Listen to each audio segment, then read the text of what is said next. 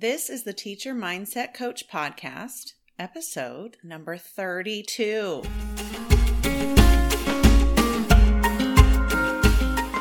Hey teachers, welcome to the podcast where we do the hard work to up-level ourselves and have fun along the way. I'm your host, Ashley Wolf, and I'm here to help you rock your world with mindset stories, strategies, and skills that you've probably never been taught before. Let's do the damn thing. Hello, everyone. I hope you are well. And if you are in the land of standardized testing, I hope you are through it, over it, but not drowning in it.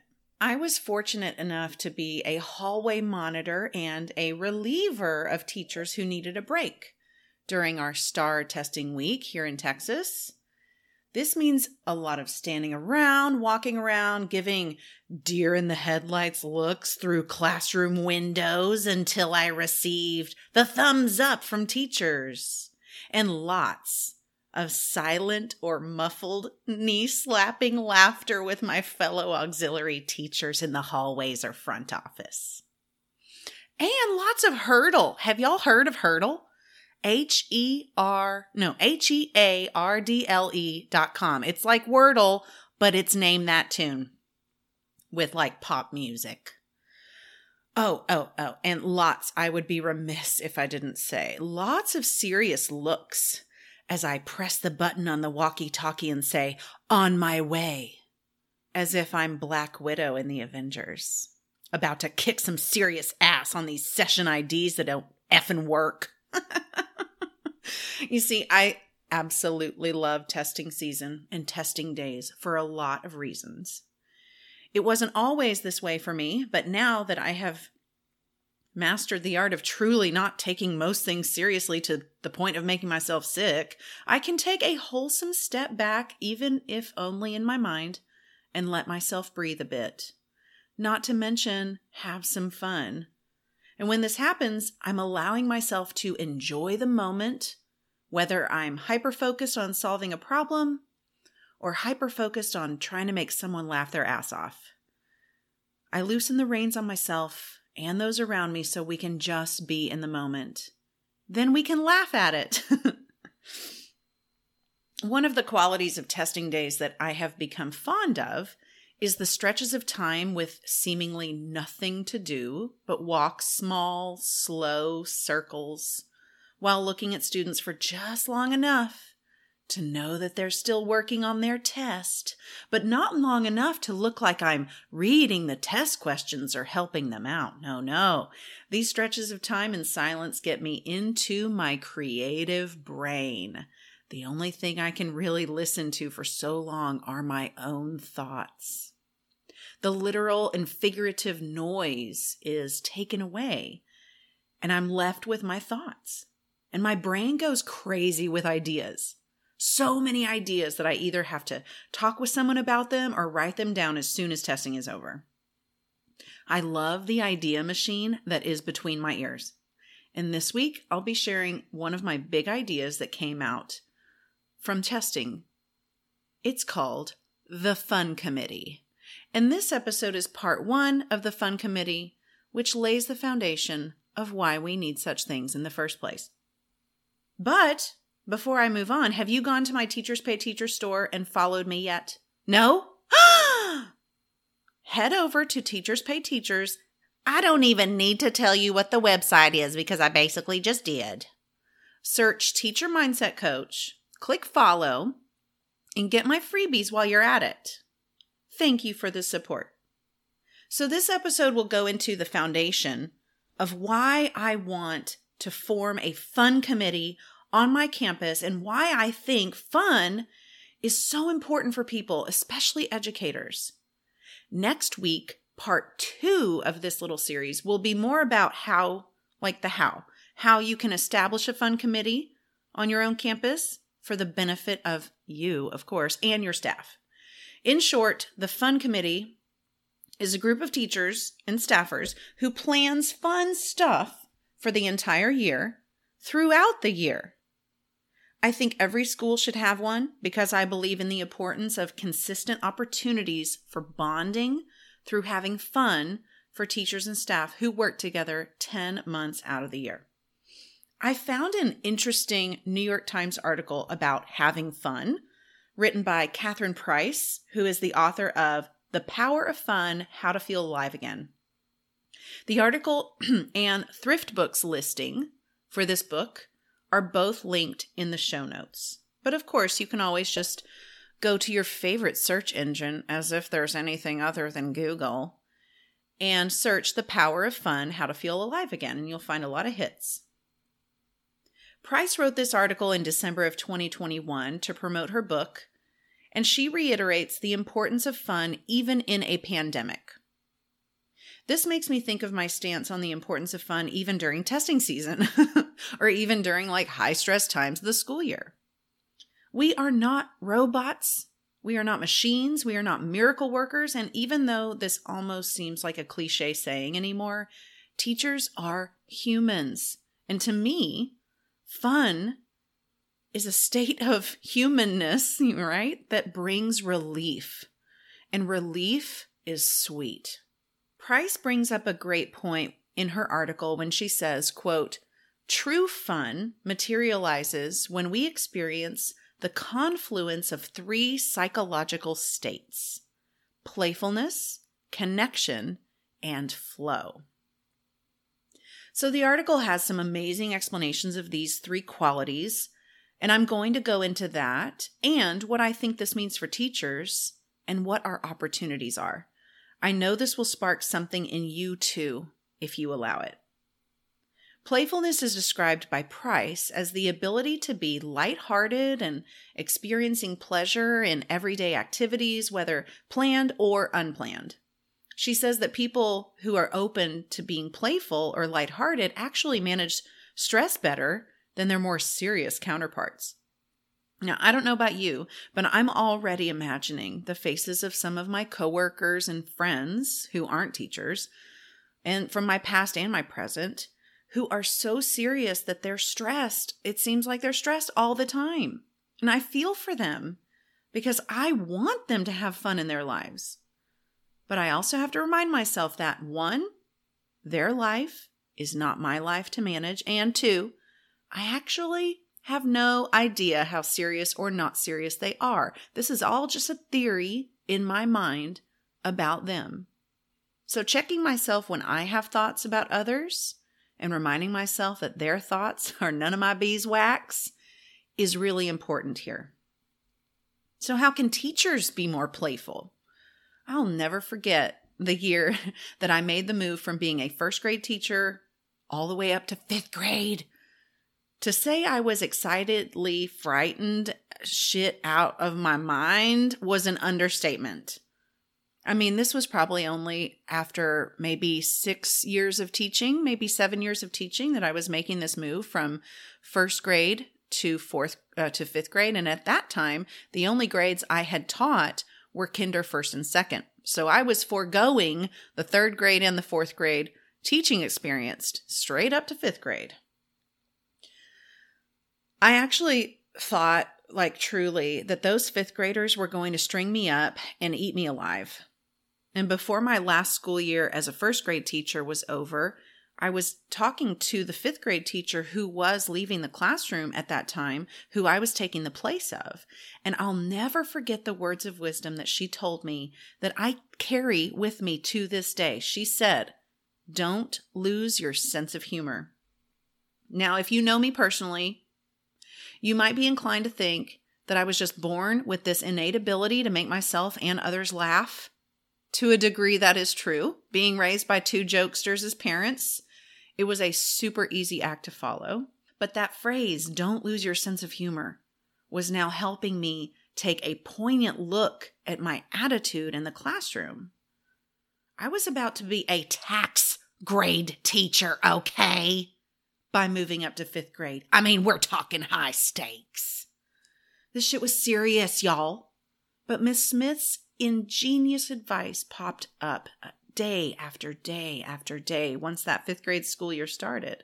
And I found myself being confronted with scenarios and situations where I could either be serious or silly, or maybe like a mixture of both. And when the chance to be silly was an option, I got better and better at taking that road instead of the serious one where nothing was funny. In retrospect, and with self-forgiveness for sure, I know that I could have done a better job of being lighthearted that year, or even this past year. I mean, gosh, there's times when I'm like, gosh, why was I so serious about that? But I know how much this tiny piece of advice, don't lose your sense of humor, has guided me as a teacher, librarian, coworker, and friend. Playfulness in the teaching world could be as easy as planning lessons that inspire you to show up and have fun while you teach. We all know very well that when a teacher is having fun, the students will too. We are still leading by example.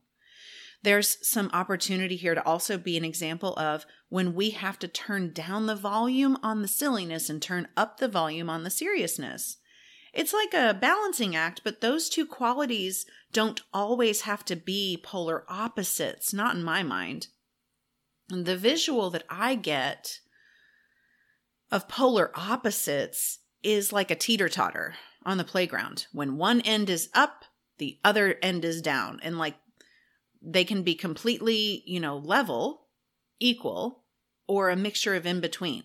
I don't think that silliness and serious have to be or have to follow this type of relationship, though. To me, it's more like the levels on an audio mixer with like different heights of the bars all changing from small to medium, back down to small, then right up to high.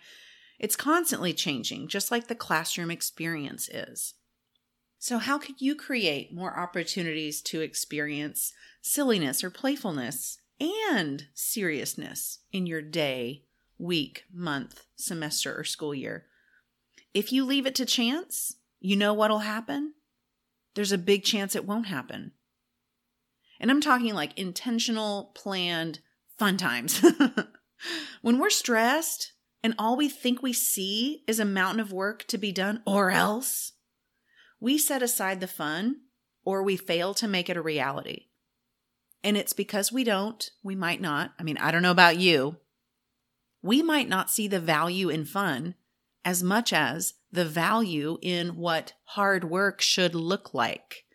And y'all, I didn't bring my soapbox in here, but my kindergarten teachers, my pre-K teachers, my early childhood, my first grade teachers especially, y'all know that play is a kid's job. So this is kind of what I'm saying here, is that if we don't intentionally plan for some playfulness, it can be easily tossed by the wayside or shoved into the corner because our serious brain does not find the value in it anymore, or we're afraid that those observing us won't find the value of it anymore.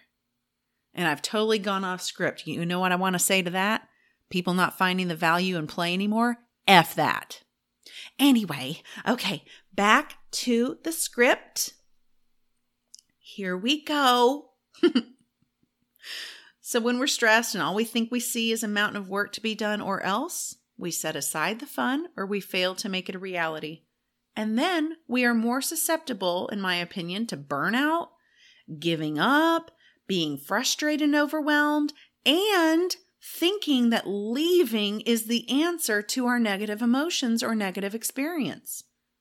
Leaving might not be the answer to our discomfort, whether it's leaving your team, leaving your grade level, leaving your campus, or leaving education.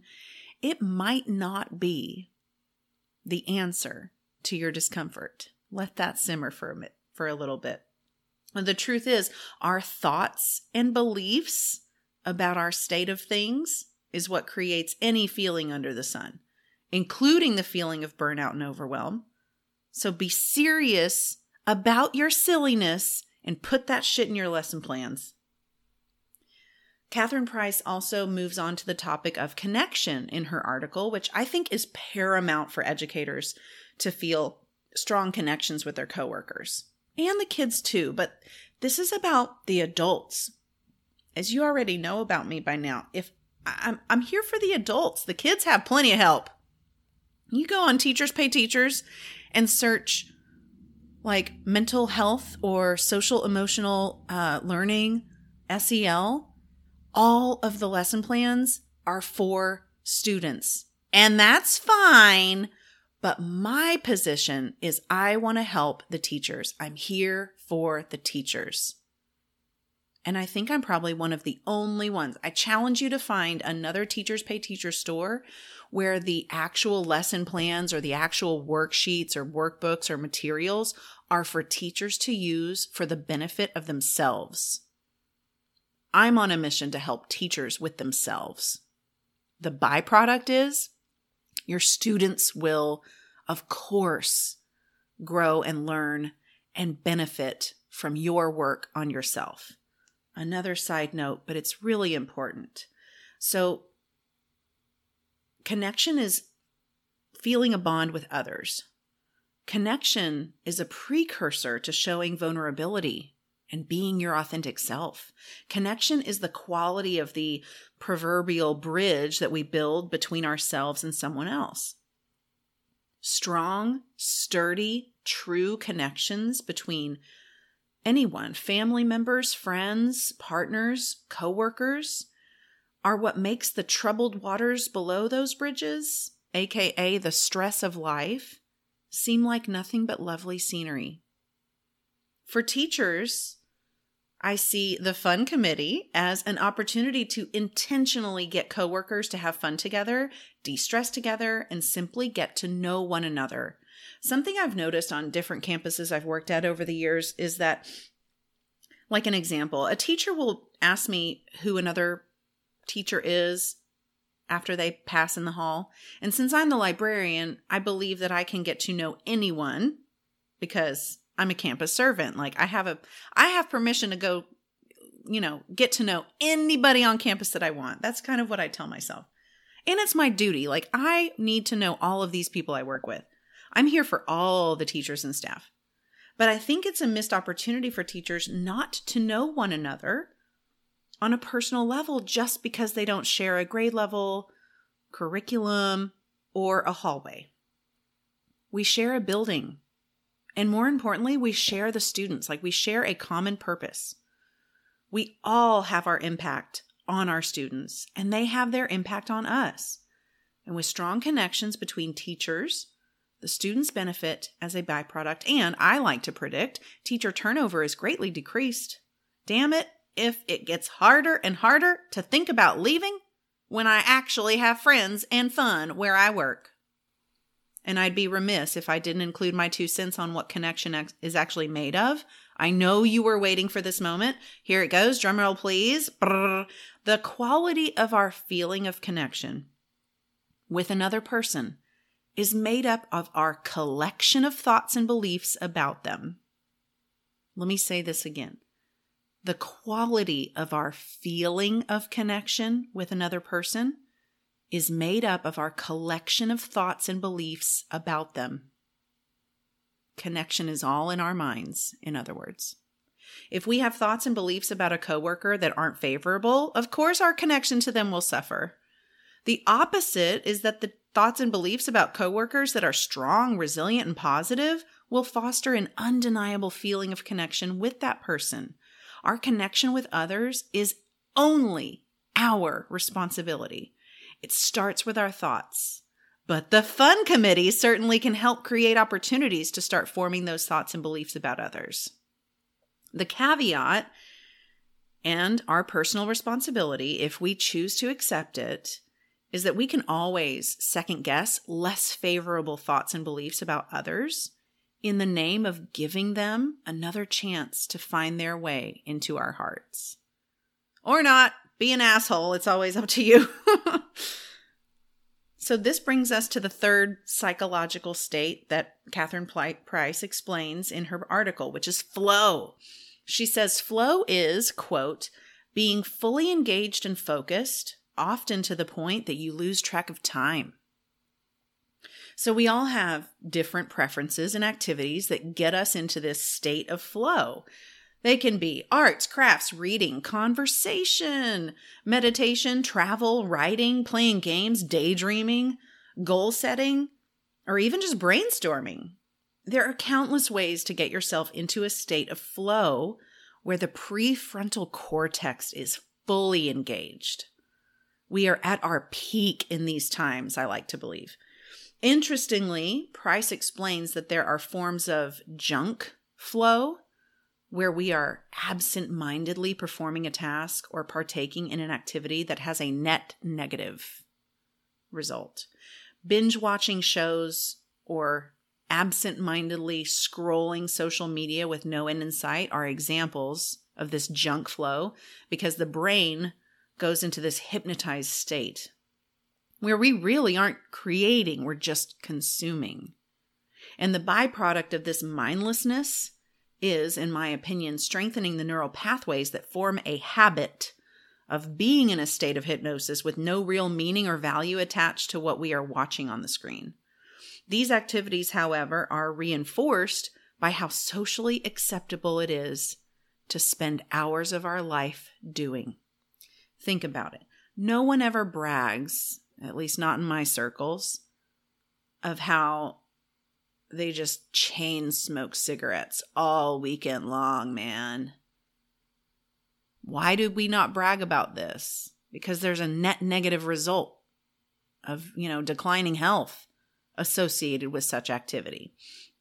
But we are allowed and often encouraged by society at large and our little small friendship circles to brag about how we spent our entire weekend binge watching a show or scrolling socials. For me personally, my neural pathway of creation and productivity runs so deep that I couldn't possibly see the positive in spending a weekend in a state of hypnosis. But hey, that's just me. This is all about you. If you felt a little twinge of something, maybe defensiveness when the binge or shame when the binge watching or binge scrolling topic came up just now, pause and question it with your investigative skills, okay? Not your self-judgment skills. Do you want to continue with that use of your time? Why or why not? The simple answer that you come up with could lead you to some simple truths that you want for yourself. Act on those truths and you'll probably love your results. So flow for teachers can take so many different forms, as I explained earlier. And my stance is that teachers should take account and ownership of what really lights their fire, gets them passionate, and gets them in a state of flow on and off the job. Getting closer to what you want more of in your life is what I talked about in episode 29 just a few weeks ago. It's called Aligning with Your Desires. So go take a listen and go through those steps. Maybe you love incorporating dramatic play or crafting into your lessons. Do it. Maybe you love teaching students how to use technology to show a deeper level of understanding through something they create. Do it. But what if these things that get a teacher into a state of flow aren't written into the curriculum? You know what I say? Do it anyway. You are benefiting yourself and your students. The reward is worth the risk of you possibly feeling uncomfortable or nervous when your admin asks you what you're doing. You know what the answer is? We're having fun while learning. You want to join us? Because you know they do. So to recap, fun is described by Catherine Price as a culmination of 3 psychological states. Notice it's all in your brain. Playfulness, connection, and flow. All of these are available to all of us. So don't lie to yourself and be like, well, I can't have fun at my campus. That is a damn lie. You can. You can. Don't give in to any excuse that your brain offers up to you to avoid the discomfort of being found out that you're having fun. My idea is to create a fun committee for the staff at my campus next school year. And I've already started telling people about it as if it's already a freaking reality. That is how I roll. That's how I play, connect, and flow. By living out loud, gathering my peeps around me, and having a freaking blast no matter where I am.